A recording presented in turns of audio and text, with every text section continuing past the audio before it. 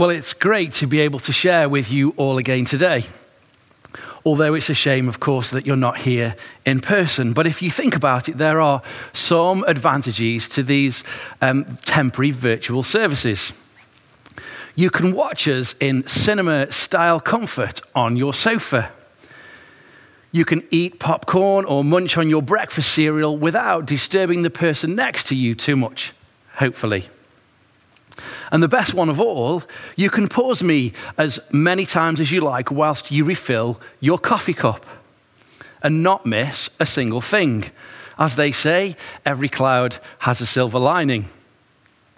On the other hand, I've just realized that you also have the power to turn me off. So I'll be glad when we're back together as a church family again. So in the meantime, I'll do my best to keep you engaged.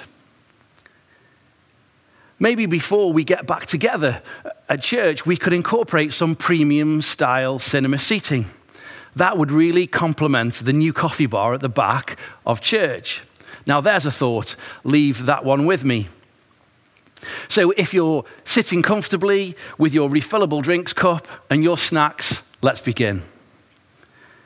I wanted to start today by asking you how you're all doing while we're in this pandemic. And I'm sorry I can't ask you in person, but we'd still really love to know. So please feel free to comment on Facebook Live. We'd love to hear from you and pray for you, especially as you can't be in here to hand us your prayer cards or your give thanks cards. It's been so long since we've seen you all, and we miss you all. And whilst we're in this lockdown phase, I wonder if you're feeling anything like me. And I've listed some positive and some negative thoughts that I've been having since we've been in this lockdown time. So let's start with some negative ones. What on earth is going on? Can this really be happening? I can't wait until it's all over. Or something like, it's like a bad dream. I miss my family and my friends. I think I've forgotten what normal looks like. And the last one, I will never take simple things like going out for coffee for granted ever again. And here is a list of my positive thoughts. God, can you please help us to sort out this issue because you're the only one who can? What about the one where I'm feeling that I'm so glad that I've got a personal relationship with Jesus, or I'd be totally lost? What about, I quite like staying in business. At least I've got loads of jobs done, the ones that I would usually put off doing around the house. It's classed as special time with the family. It's allowed me to spend more time with God, or it's given me a different perspective in life. What about a classic one, which is so true? I will never take the NHS for granted again.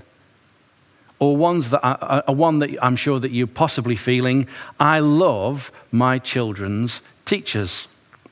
And a very personal one for Rach, my wife, and I. Thank you, Lord, for Thomas the Tank Engine on YouTube, which is keeping our 15-month-old amused. And finally, but by no means least, I've realized that I can't take for granted the things I used to. And yes, that includes toilet roll. And I know that those two lists are only a snapshot, but can you relate with any of those thoughts, either good or bad? And I wonder where you are right now in your thinking. Are you in a positive place or a negative place at the moment? For some of us, maybe we don't want to think about what's going on too much out there in the world because we get frightened at the thought of what the future may look like. Or maybe you're a person who needs to be prepared, and you know what? You need to know all the facts. And you hang off every news article, conversation, or interview. Or maybe if you're a little bit like me, you switch between those two scenarios, depending on what we see or what we hear on a daily basis. But one thing is for sure. Whilst the world is in this current season and we're in this storm of chaos and confusion, pain and heartache, despair and disbelief, we need to persevere even though there is no definite end at the moment in sight. The Keep Calm and Carry On poster was a motivational poster produced by the British government in 1939 in preparation for World War II.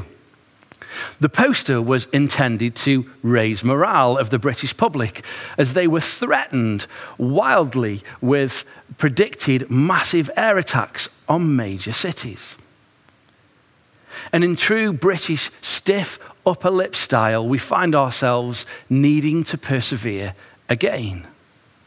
But this time, it's the country that's fighting for its life in a different way, along, of course, with the rest of the world. And you might already be thinking that you're sick and tired of persevering, especially as we've got at least another 3 weeks' worth of lockdown to undertake. Well, even though the 1939 slogan can still be helpful today, as the body of Christ, we need to make a daily, conscious, positive decision to fix our eyes on Jesus. And you might well be thinking, well, that's easier said than done. So with all this in mind, I thought it would be good to take a look at someone in the Bible who also had to persevere. Then I thought it might be helpful to think about how that person persevered. But first, let's read Hebrews 6, verses 13 to 19 together. When God made his promise to Abraham, since there was no one greater for him to swear by, he swore by himself, saying, I will surely bless you and give you many descendants. And so after waiting patiently, Abraham received what was promised. People swear by someone greater than themselves, and the oath confirms what is said and puts an end to all argument. Because God wanted to make the unchanging nature of his purpose very clear to the heirs of what was promised, he confirmed it with an oath. God did this so that by two unchangeable things in which it is impossible for God to lie, we who have fled to take hold of the hope set before us may greatly be encouraged. We have this hope as an anchor for the soul, firm and secure. Now, on our kitchen wall at home in a frame, we have some artwork of the text of verse 19 from our reading today. It was bought by my sister-in-law as one of our wedding presents. This is what it says. We have this hope as an anchor for the soul, firm and secure. I've looked at this many times during the past 5 years as it's hung there, and it's never failed to make me smile. But now, in our present situation, it somehow has greater meaning and purpose than it ever used to have. And I love the way that the unknown author of the book of Hebrews was inspired to use the anchor analogy in verse 19. So we've read that Abraham managed to persevere, although I'm sure he still found life tough while he waited. So how did he persevere? How did he make sure he persevered with God as an anchor of hope? Well, I'd like to suggest two things that Abraham may have had to do to help him keep on going, persevering and trusting in God. And to make it easy, they both start with the letter B. Let's look at the first one. Abraham believed. In verse 13, the author is using Abraham as an example from the book of Genesis when he's writing to his readers. He's talking about God's promise to Abraham. God said he was going to bless them both with children. But if we look back at Genesis chapter 15, it explains that Abraham was 75 years old and childless when God made that promise to him. And we can see that the writer in his letter to the Hebrews explains it like this. Verse 13 says that God swore by himself to keep his faithful promise to Abraham, and I quote, There was no one else greater than himself to swear by. So I'm not surprised that when God swears by himself to keep a promise like that, Abraham chose to believe that God was going to be true to his word. And no matter how long Abraham had to wait and persevere for, that's what God had promised. And I wonder if we have times where we're believing God for something, but then we start to doubt his promises.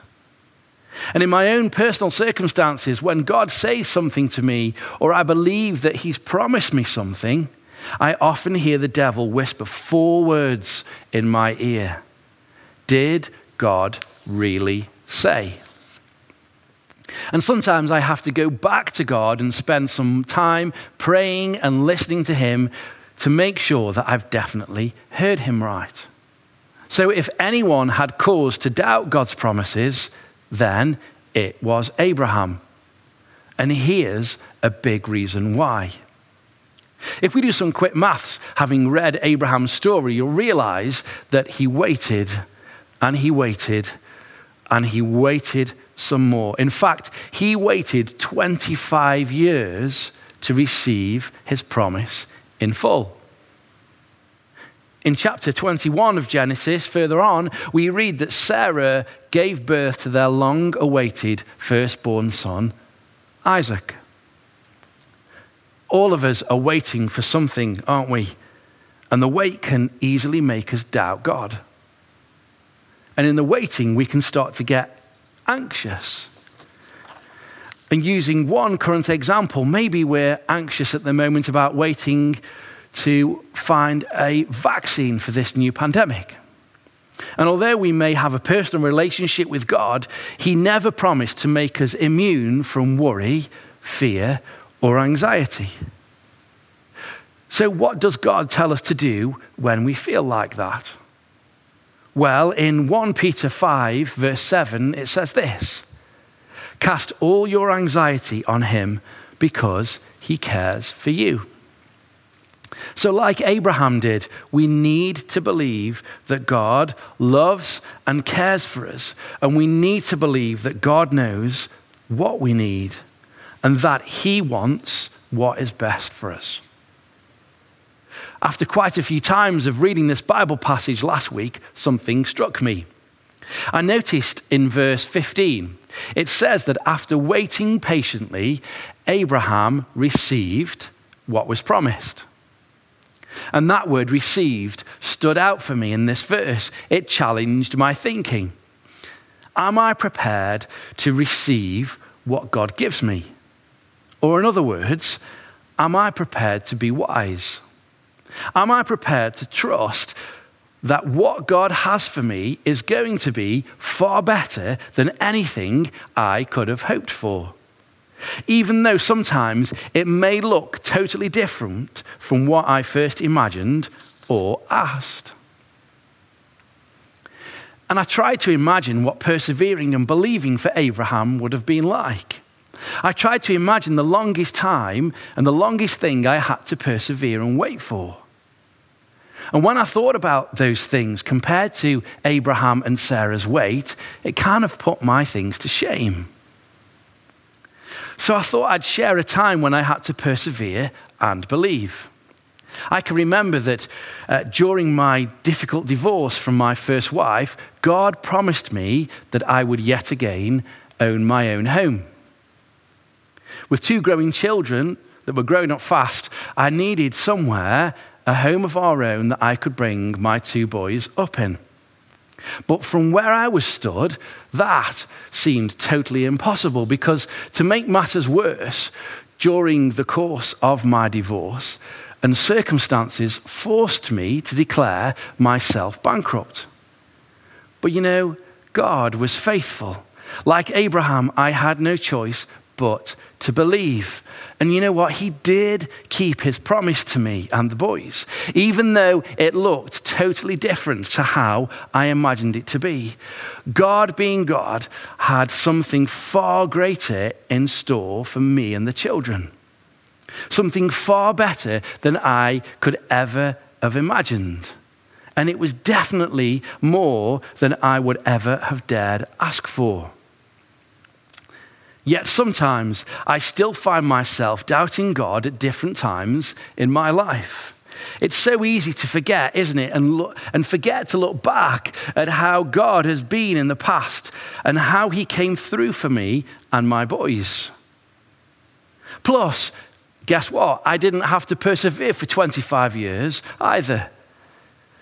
That's almost half of my lifetime that Abraham and Sarah persevered and trusted God to fulfill their promise. And that really put it into perspective for me when I thought about it that way. And God said something else to me as I was writing this talk the week just gone. He said, and James, even now you struggle to wait for an Amazon parcel. And sadly, that's true. So let's keep persevering like Abraham and Sarah did. In our waiting, let's trust that God's timing is perfect. And let's believe that God knows what's best for us. And so let's move on to our second B that I think Abraham did whilst he trusted, believed, and persevered. And it's called breakthrough. Abraham and Sarah waited 25 years for breakthrough. We read that they made some pretty big mistakes along the way, which we haven't got time to go into now. And in their waiting, they also had times of grave doubt. But if I think about what I would have done in their position, I would have been praying, as I have done in the past, for breakthrough. And I know I would have because I still do. I'm still praying for personal breakthrough with regards to different things that are currently going on in my life at the moment. And as we all lift different things to God in our times of prayer, we have to learn to wait well. So what does waiting well look like? In Galatians 6, verse 9, it says this: let us not become weary in doing good, for at the proper time we will reap a harvest if we do not give up. So we can't give up. We can't give up on a God who will never give up on us. We need our relationship with God to be built on trust, belief, and hope. The Bible also tells us that in the waiting, we also need to spur each other on. Look at this reading from Hebrews 10, verses 24 and 25. And let us consider how we may spur one another on towards love and good deeds, not giving up meeting together as some are in the habit of doing, but encouraging one another. And all the more as you see the day approaching. We are the body of Christ, and one of the most important things is that we build each other up in love and share with each other when we have burdens. So the next time we start to doubt God, when we're weary in the waiting, when we don't feel like spurring each other on, and when we're praying for breakthrough, let's be reminded of some specific things that I'm sure God will want us to remember. God sees our heart when we pray. In 1 Samuel 16, verse 7, when the Lord was talking to Samuel, he said this: the Lord does not look at the things people look at. People look at the outward appearance, but the Lord looks at the heart. So God sees our heart. He knows us and he loves us inside out. Another one, God hears us when we pray. Psalm 116 verses 1 and 2 say this: I love the Lord, for he heard my voice. He heard my cry for mercy. Because he has turned his ear to me, I will call on him as long as I live. We have a God who hears us when we pray. He promises us that he will never leave us or forsake us. Because God loves to do abundantly more than we dare ask or believe, as I found out many years ago. What about this one? God loves it when we trust him. Proverbs 3, verses 5 and 6 says this: "Trust in the Lord with all your heart and lean not on your own understanding. In all your ways submit to him, and he will make your paths straight." Trusting God builds our faith and gives us peace, knowing that God is in control. God loves it when we spend time in his presence. James 4, verse 8 says this: "Draw near to God, and he will draw near to you." And finally, God loves our expectancy. Psalm 5, verse 3 says this, and I love this: "In the morning, Lord, you hear my voice. In the morning, I lay my requests before you and wait expectantly." As we've said, God knows what's best for us. He knows what we need even before we ask. And it's okay to ask and then expect good things from God. And Abraham and Sarah received their promise from God. Even though Abraham was 100 years old and Sarah was 90 when Isaac was born. But should we be surprised? Not really. Because we read in verse 17 in the passage that God wanted to make the purpose of his unchanging nature very clear. So that's their story. Even though they faltered, when they messed up and doubted along the way, God still kept his promise. Why? Because it says in Malachi 3, verse 6, "I am the Lord, I change not."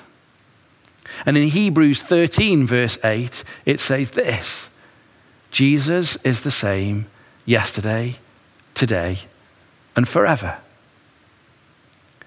So we can have total confidence in him and take hold of his promise of hope, as Steve talked about last week. Not just any kind of hope, but that we can have hope in the truest biblical sense of the word. And finally, when this pandemic is over and when life can go back to normal, let's ask ourselves, do we want to go back to the same normal? Or do we want to swap our old normal for something better that God may be showing us through these difficult times? To believe and trust in him, to persevere and wait for his perfect timing, to pray for breakthrough whilst always believing that God knows what's best for us, to seek his face, knowing that he hears us and he sees our hearts, to wait with expectancy, not forgetting that perseverance is about the time in between and not just about the blessing that we receive at the end. And as Abraham did, let's receive what God gives us, knowing that he knows what's best for us. So let's decide that verse 19 is going to be a part of our new normal. Let's keep on, keeping on, persevering in the security that, as verse 19 puts it so well, we have this hope as an anchor for the soul, firm and secure. Amen.